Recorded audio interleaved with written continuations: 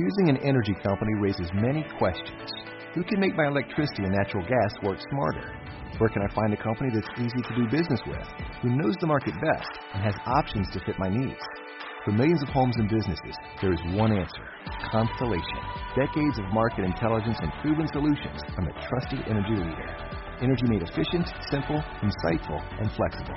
That's what makes Constellation America's energy choice. Learn more at constellation.com/energy. Blog Talk Radio.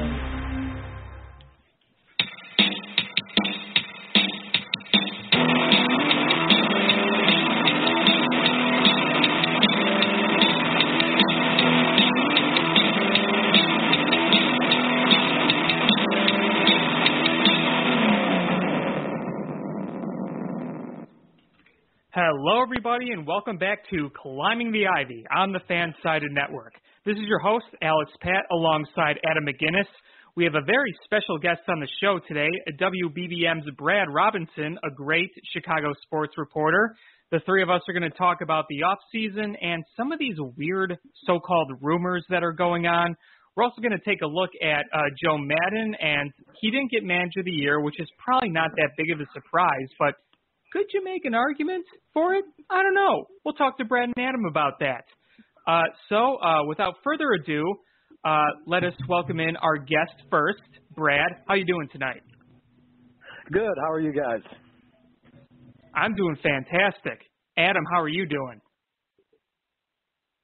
Fantastic. Well, all right. So let's just get right into it. Brad, these rumors have been very, very, very, very weird. And let's just talk about the elephant in the room when it comes to it. Kris Bryant, the whole he could be traded type thing. We obviously know that the headline was a clickbait article from Buster Olney. He didn't actually say in the article that they were intending on trading Bryant. But on a scale of 1 to 10, just how crazy is that so-called rumor? I have a pretty good idea of what you're going to say. Yeah, on a scale of 1 to 10, I mean, it's like a 9.5, I'd say, and the likelihood of them actually trading Bryant on a scale of 1 to 10 would probably be maybe like a 0.5%, right? Look, the Cubs are right in the middle of their window of contention. They have an MVP, not just a P ceiling, but a guy who's actually won an MVP, who before he got hurt this last year was playing at an MVP level.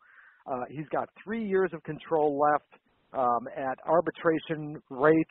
So even though his salary is going to keep going up and it's going to get rather expensive, it'll still be cheaper than he'll be after he signs a free agent deal. So if the Cubs were looking to make trades, Kris Bryant is exactly the kind of guy they'd want to bring in, not push out. So, and on top of it, you know, he fits in with the culture of the team. He gets along really well with his teammates and with the coaching staff and with the front office. The report is just, it's silly. Listen, you want your GM to be open to anything. If a team wants to come and overwhelm you with a trade proposal for one of your players, you owe it to the fans and your ownership and the other players in the clubhouse to listen. But that doesn't mean there's any intent to trade, any desire to trade, or anything like that. So I think Buster was a little bit loose in his assessment of what was going on. Right, because I think there's a difference, obviously, between saying, okay, you know, we're not going to hold anything back, so to speak, but you got to put realistic expectations here. Like, this kid is so good when he's healthy. What I want to know from you is, to hear your opinion, why are some Cubs fans, like, off the Bryant hype when he's been healthy, he's been nothing but spectacular, and one of the best Cub hitters ever? Oh, baseball fans, and I think people in general, but particularly sports fans, have a really short memory. So, you know, it's recency bias, man. You know, the last time we saw Bryant, he didn't look like himself. He wasn't hitting for power. He was clearly not healthy. And I think people just kind of see that, and especially Cubs fans who tend to be a little bit on the paranoid side to begin with, see something like that and say, "Oh no, here we go again." It's Mark Prior all over again, or whatever it is. It's really just a matter of having too short a memory, I think. Yeah, I can agree with you there. Adam, what was your whole opinion on the so-called rumors? I would assume that you kind of reacted like us, saying this is hogwash, right? Yeah, I never bought it, especially I thought a lot of it was just kind of clickbait garbage. The headline makes it seem a lot worse than it is. Theo Epstein never really specifically said anything about being open to the possibility of trading Kris Bryant or wanting to trade Kris Bryant. I think it's all just bomb throwing, but I think that they'll be open to trading maybe some of the core, but obviously the big guys like Bryant, Rizzo, no, those guys aren't going anywhere. I wouldn't even entertain the idea of them trading Kris Bryant. It's just not going to happen. Well, and look, guys, when GMs and team presidents and whatnot are going through their trade dialogue during the off season, oftentimes names are brought up that are not intended to be traded at all. They're more brought up as a gauge to kind of see where the opposing GM feels his needs are, where the opposing GM is placing value on some of their own prospects or some of your prospects. It's kind of gauging where the other guy's coming from. So, throwing out a superstar name like that kind of lets you see where other GM's high-end willingness to deal comes from. So, it's all just maneuvering and positioning. It really has nothing to do with any actual trades. I'm so glad you brought that up because that's a very interesting point. Brad, quick question. Do you think that there was a point in 2016, 2017 where Theo Epstein called Rick Hahn trying to get either a Sale or Quintana and wasn't intending to trade Kris Bryant, but kind of asking, okay, what would you want? Would it include Kris Bryant in the potential trade? Do you think that ever kind of happened? Oh, I'm sure the name was brought up. I mean, if Theo Epstein's calling Rick Hahn and saying, hey, I'm interested in Chris Sale, Rick Hahn's response would have to be, well, I'm interested in Kris Bryant, right? So, I sure. mean, that's just where these things start. And, Buster is right in the sense that that what he reported isn't necessarily false, in that Kris Bryant's name, I'm sure, has come up in a number of trade talks. But the way he reported it and the way he implied it really kind of came off as the Cubs are actively shopping him, which is just not the case. Well, yeah, and I wonder, too, if Buster only got to pick that headline. A lot of times writers don't get to choose their own headlines, and really the headline was the only thing that may have been a little bit misleading. Yeah, I'd say true. The possibility of that is very high. Yeah, there have been times where you read someone's article and the headline is obviously clickbaity, but, I think that the editor is like, well, we got to get some clicks here. That's how we get revenue, so we got to make this headline a little more suspicious. We saw the reports lately about Addison Russell saying how, the Cubs are strongly consider bringing him back, but all it really said was they haven't made a final decision. Well, with any other rumor, I would ask you to look at the information that's out there, look at who benefits from that information being out there and who might have put that information out there. So in the case of Addison Russell, this is obviously coming from the Cubs at some level, and there's a clear advantage to the Cubs to do this. And what that does is tell other teams that, hey, this highly respected front office is considering sticking with this guy, and they think that highly of this guy.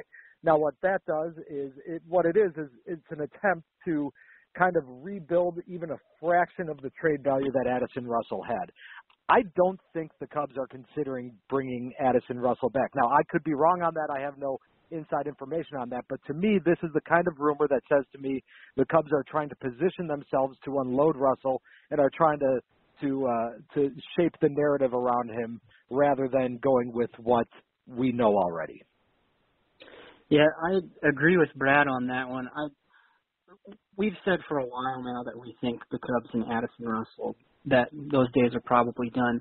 I just feel like if the Cubs were planning on bringing Addison Russell back, they would have already said something along those lines by now, that he would be coming back once his suspension was over. But since they've pretty much stayed quiet on that, I think the feeling is they're getting ready to part ways. Yeah, I think it's pretty likely he doesn't play again for the Cubs. You know, a lot of people would agree with you. I think I've seen that same take or opinion or whatever you want to call it. Again, who knows what's going to happen, but GMs do things that are probably a lot more gray than black and white, like some fans tend to think. You know, some fans will think just, they call their GM, see what they want, and they make a deal or they don't make a deal. There's probably so much more that goes into that we don't even know of, strategy-wise or thinking about the value of a player or certain players. Yeah, it's definitely not like making a trade in your fantasy league, right? I mean, you've got 3 times as many general managers. You don't know where anybody's coming from as far as the way they want to build their team or what they prioritize, because a lot of these cards are held pretty close to the vest with GMs because it doesn't help them to get to be overly transparent when negotiating, both with free agents or with trade partners. And you gotta, it's a game of poker, man, and you gotta play your hand. And in order to play your hand, sometimes you have to kind of be a little misleading or bluff a little bit or embellish a little bit. It's all about trying to hide the tells. Wouldn't it be nice if it worked just like it does in fantasy football? You could get a number 1 overall pick for some Taco Bell. Man, I a couple of years ago in fantasy football, I was in last place. I traded everybody for a bunch of draft picks, and I ended up with DeAndre Hopkins and Todd Gurley in a keeper league. So, yeah, I like that idea. Yeah, that's a win. Nice.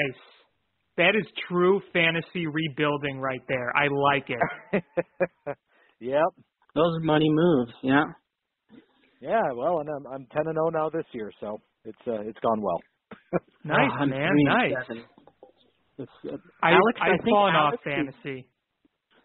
You are in the hunt, though. I believe as of right now, you are the 4th playoff team.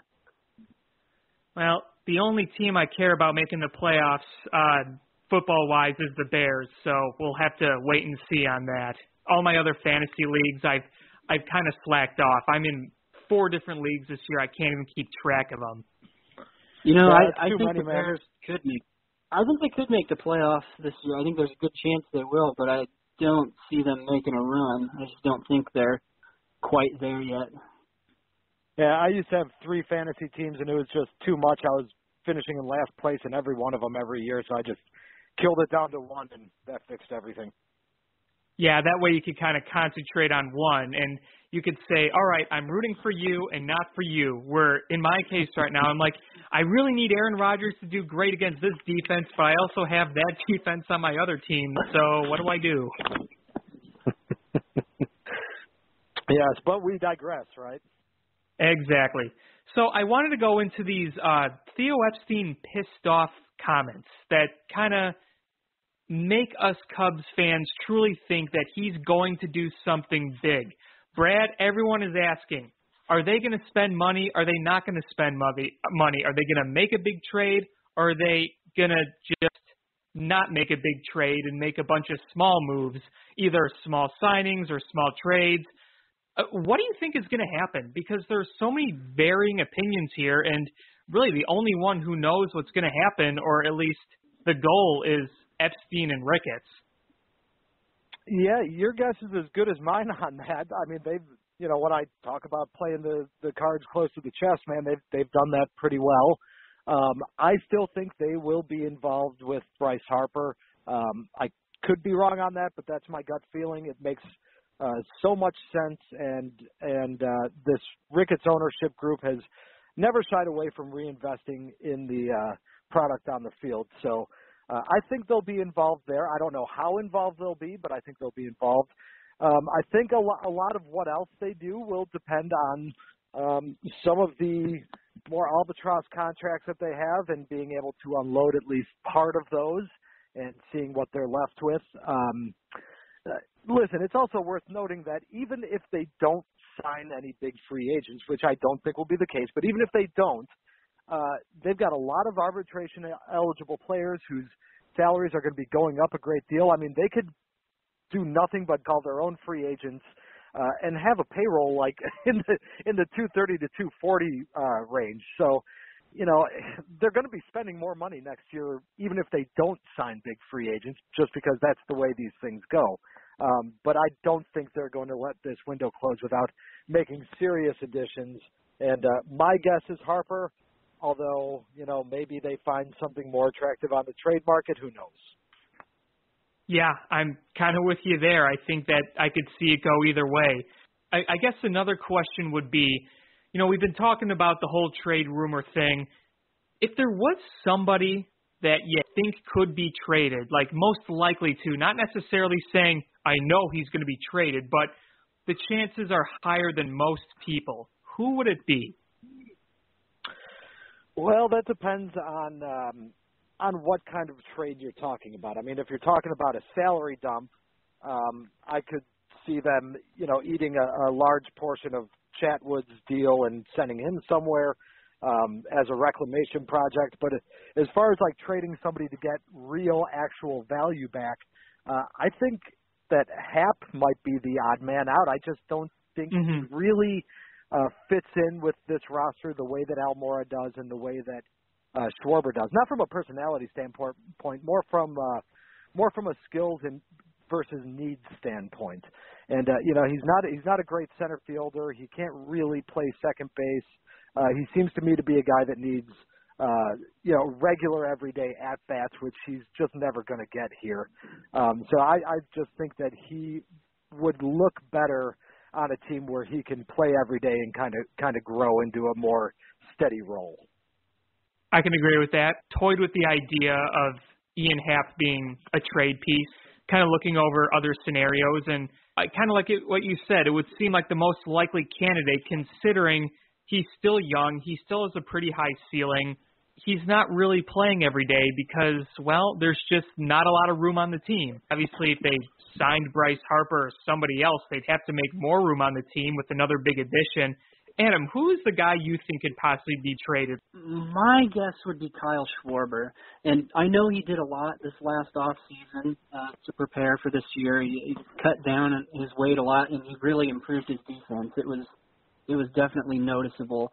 But I still think a lot of American League teams probably see him as an attractive DH option. And if they really are going to gun after Bryce Harper this offseason, they've already got kind of a crowded outfield as it is. And so you just got to think somebody's going to have to go. And as for Ian Happ, I could see him coming into a larger role as Ben Zobrist heads out the door, because I don't think Ben Zobrist is going to sign any sort of extension with the Cubs. I think when that deal is up, it's going to be over, and then it might be Ian Happ's turn to prove himself a little bit more.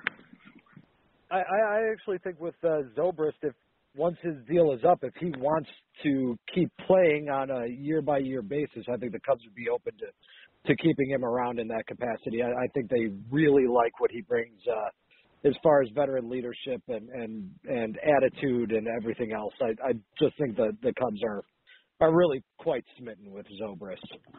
Oh yeah, I could absolutely see them doing like a one and done thing with him, and just until they don't see it working anymore. I just can't see them giving him like another 3 years at a time, anything crazy like that. Yeah, I'd agree with that. Yeah, it would be interesting if they did that. I mean, let's be real here. Ben Zobrist is kind of been one of the best free agent signings the Cubs have had, you know, outside of John Lester. If you looked at Theo Epstein's moves since this team became a contender, I think outside of John Lester, Ben Zobrist might be the best signing in terms of what he brings, what he was promised to do, and let's face it, he had the most important base hit in the history of the franchise. I mean, you guys would probably agree, right? He's one of the best free agent signings ever for this team. Yeah, and he's up there. there were a lot of people who were upset that the Cubs chose Zobrist over Starlin Castro, and that has proven to be the right move. I mean, on every level. So I supported that move from day one. Just let it be known. Yeah, I mean, since they traded Castro and signed Zobrist, I mean, I think Zobrist has been the better player, and he's been more valuable to this team based on the intangibles that he brings as well. Now let's imagine that same scenario where Ben Zobrist came to bat in Game 7, extra innings, 2 on, 1 out. Zobrist gets the clutch base hit. You know what I could see Starlin Castro doing? Rolling over right to the shortstop like he did so many times. Yeah, that's a thing of his. Well, that's the thing about Zobrist is he's not a real flashy player, but he's one of the more dependable players they've got. His consistency is pretty remarkable. And the fact that he just, like you said, he doesn't bring flashiness, but he brings what you would want in a ball player. Let's look at all the at-bats this year that pretty much every Cub batter had. You could argue, and I bet you a lot of stats would back it up. Yeah, Javi was the most productive hitter and the best overall player on the team.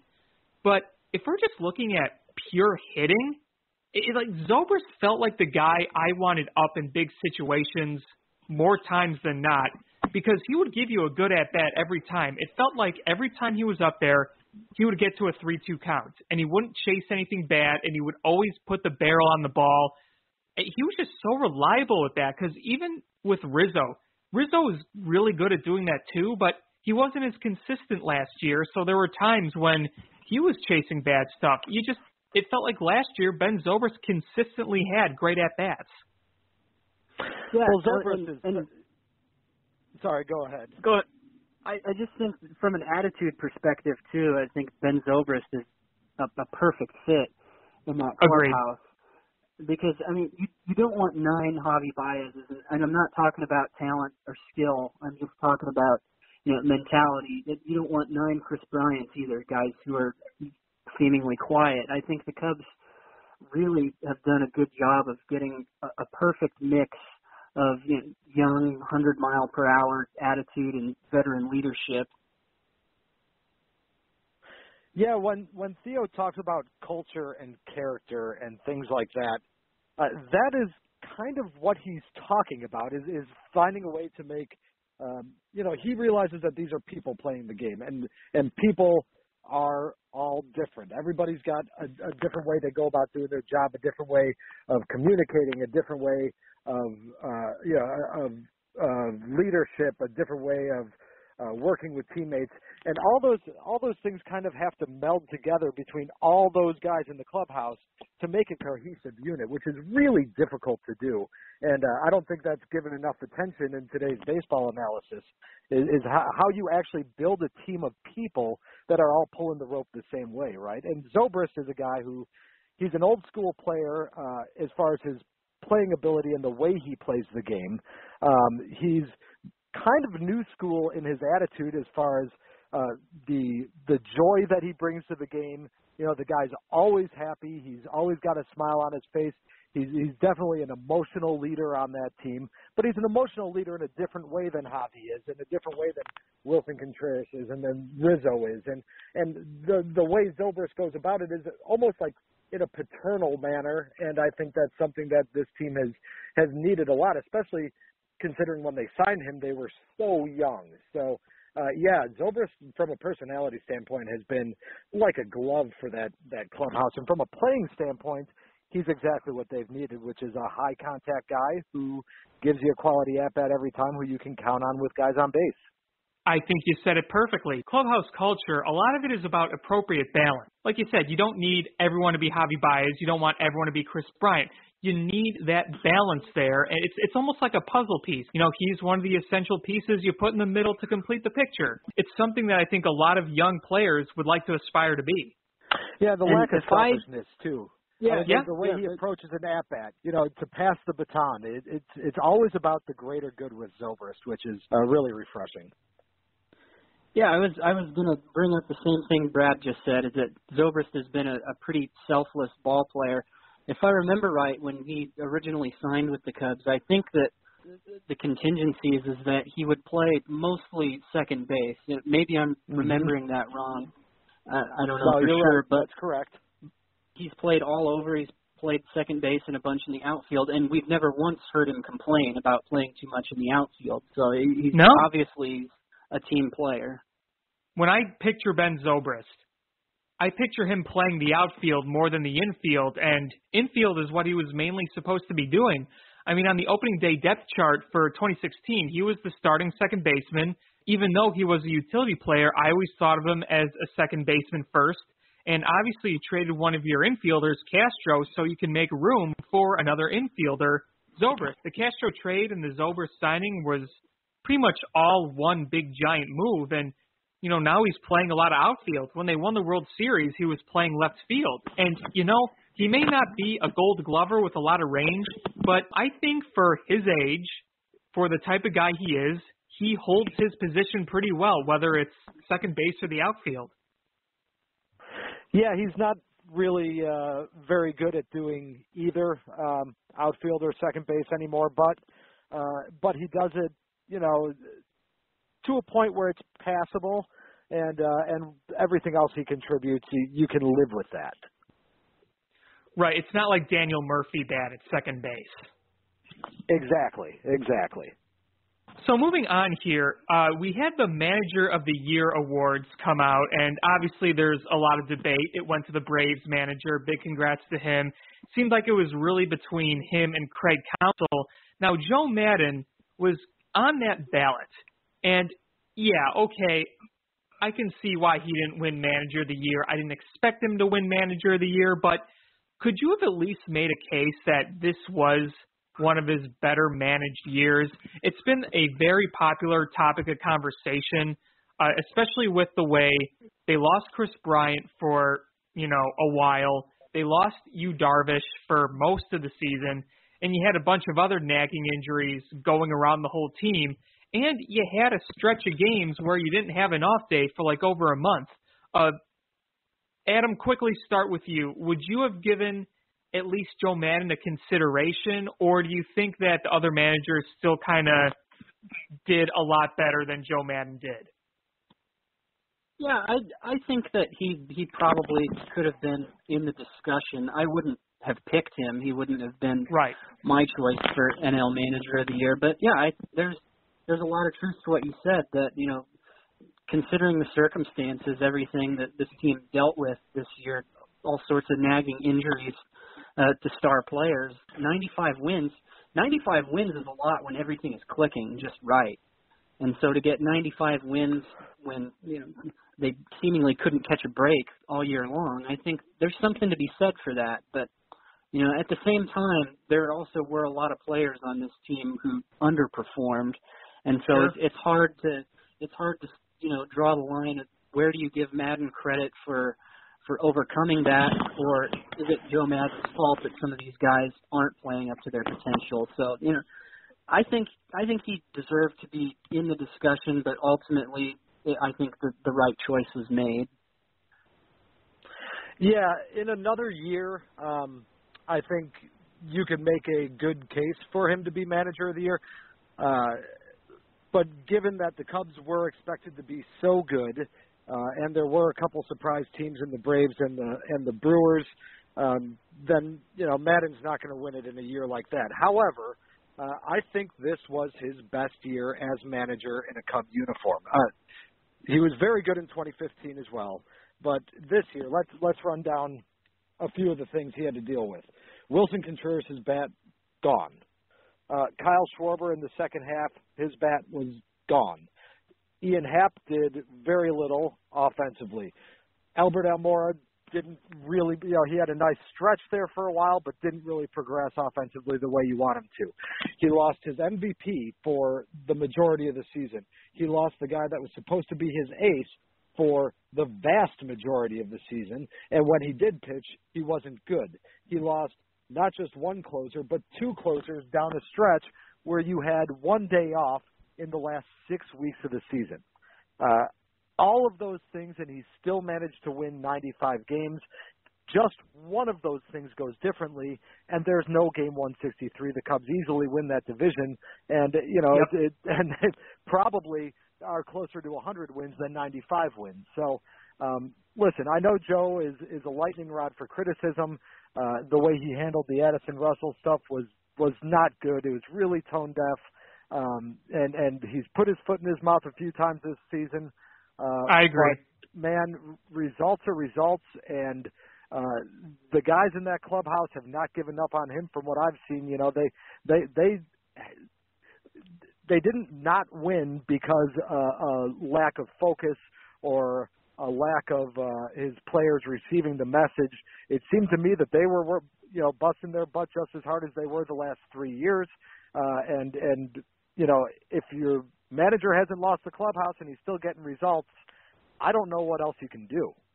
On the list of things that went wrong, I think you could add Anthony Rizzo to that list as well, because he was pretty much non-existent at the plate for most of the first half of the season. You know what was also non-existent most of the first half of the season was the pitching rotation, man. I mean, nobody they could were even being go held 5 together innings by the bullpen until the All-Star break. I've been critical of a lot of in-game moves that he's made throughout his tenure. But no, I thought he had very good strategical season this year. A couple of mishaps, the Strope thing, but listen, any manager is going to have a few, strategical mishaps throughout the course of a season. As for the lame duck thing, it's going to create a really weird vibe around this team going into spring training. I think I don't know what the relationship is like between the front office and Joe. I'm sure they have other managers that they're curious about that are probably quite a bit cheaper. But, I can't say as I really blame them for wanting to go another year before making a decision. And if Joe's happy here and they're happy with Joe, it really shouldn't matter. I think that's a fair way to look at it. I guess another question I would ask is, do you think that Theo Epstein and Joe Maddon are going to kind of sit down before the season and maybe say, hey, let's get a really good understanding of what we both want here? Because in Theo Epstein's end-of-the-year presser, he kind of pointed to a few things that happened with the team that could be read as calling out the manager. Do you think there's going to be a bit more communication done this year? Well, I think there's going to have to be. It's the take I get is that Theo is really not happy with the way Maddon handled Brandon Morrow. I think there's some valid criticism there from Theo, and if they had come up with a plan to not pitch Morrow, so many days in a row, and then Joe went out and threw him 3 days in a row, that's a problem. If the manager is really going away from an agreement that he had made with the front office, that is a problem, and that's the kind of thing that could really strain a relationship over the course of time. So I think there's probably going to have to be a sit-down, come-to-Jesus meeting between the two, so they really kind of understand where each other's coming from and what they are both thinking for the future. Yeah, I think I would agree with you there. Adam, question for you. I think you and I talked about it earlier. We were kind of talking about the new hitting coach, and Brad, you can chime in on this too. We were talking about the new hitting coach a few weeks ago. Do you think that the changes being made to the coaching staff, and we're not even done looking at the full coaching staff, do you think that this is Theo Epstein's way of coming in and saying, look, Joe, you had your guys last year, it didn't work, we're going to do it our way now? Do any of you guys see that?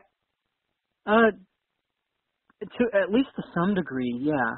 I think that, Joe would probably have a pretty hard time arguing with that. But, yeah, I see this as Theo sort of intervening a little bit. And, as much as I wanted to give Chili Davis a little more of a chance, like we said, it can't be a coincidence that nearly everyone lost their power all at once as soon as they hired a new hitting coach. So I think that, I wouldn't necessarily have held it against them if they gave Chile a little more time, but I also think partly that their hands were just tied.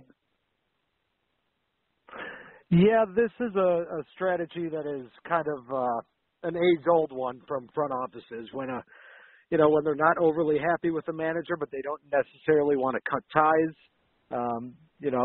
They step in and make some changes on the manager's staff. I think some of the criticism from the players as far as the way Chili Davis was approaching the job during exit interviews really weighed heavily on the decision to replace him. Look, I don't think Chili Davis's baseball philosophy is all that bad. I just think he did a poor job of explaining it and executing it with younger players, if that makes sense. Like, listen, there are certain things in baseball that will always be true. Making contact is always going to be a good thing, right? Like, you could talk about the 3 natural outcomes or whatever.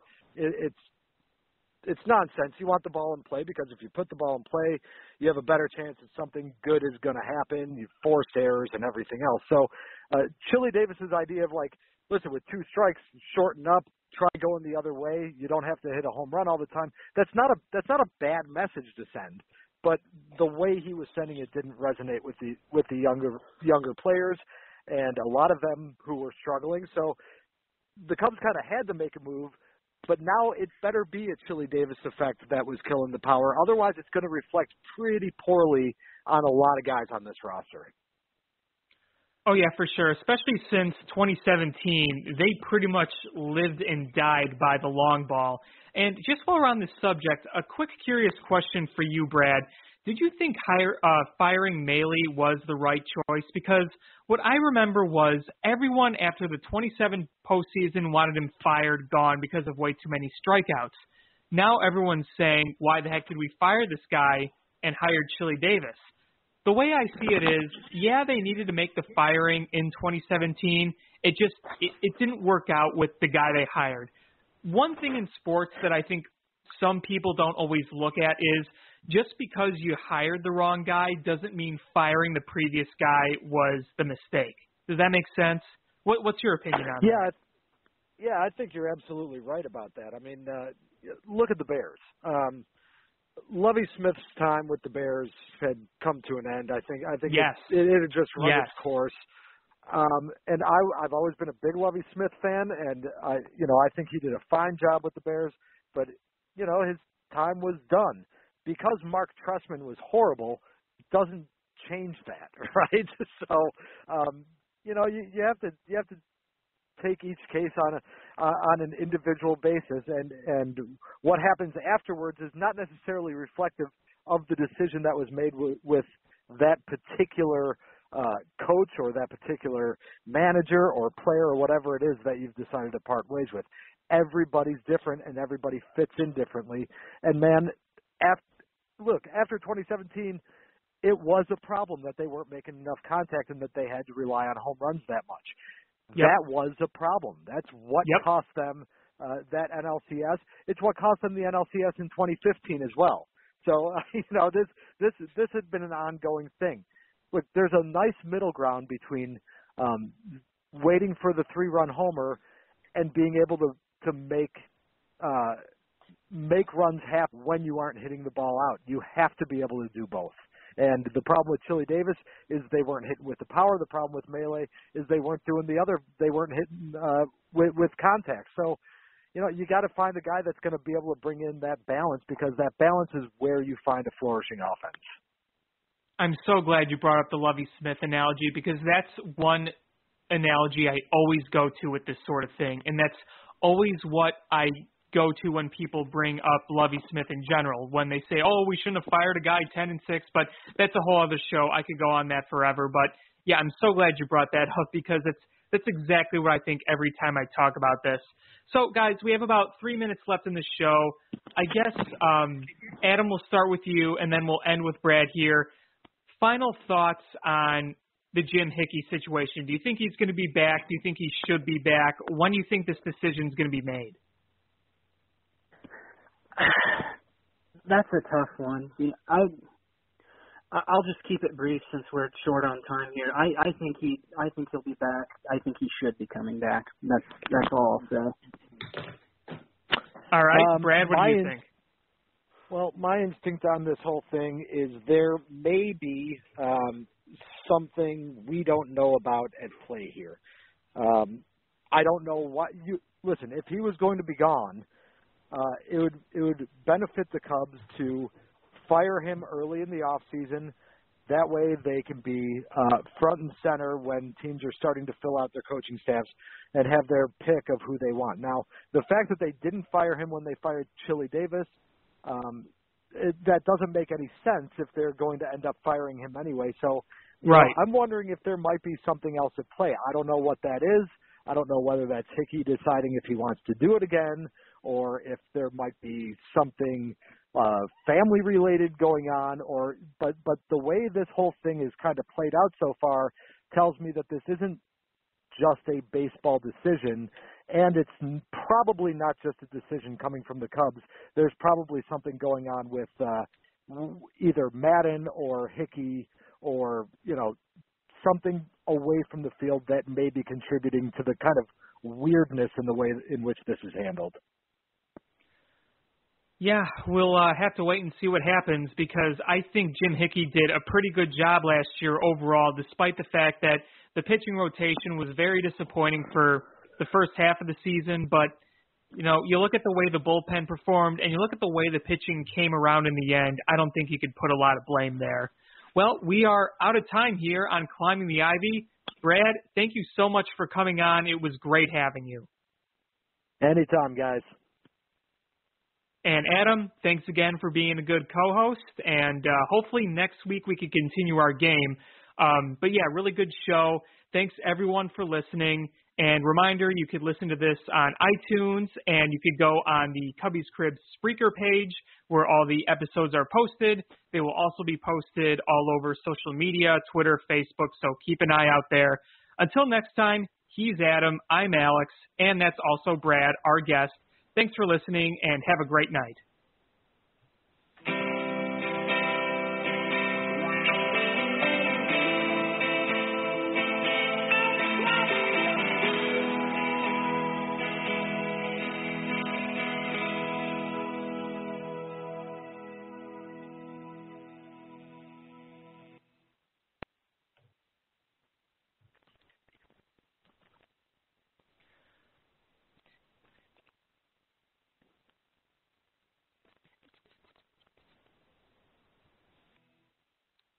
Today, I will not stress over the things I cannot control. If you live with anxiety or depression, you're not alone. Linden Oaks Behavioral Health is here to help you manage your symptoms so you can live your best life. Visit eehealth.org/anxiety, and our experts will connect you with treatment in your area, including our location in Hinsdale. Help for anxiety and depression close to home. Linden Oaks Behavioral Health. Today, I will not stress over the things I cannot control. If you live with anxiety or depression, you're not alone. Linden Oaks Behavioral Health is here to help you manage your symptoms so you can live your best life. Visit eehealth.org/anxiety, and our experts will connect you with treatment in your area, including our location in Hinsdale. Help for anxiety and depression close to home. Linden Oaks Behavioral Health.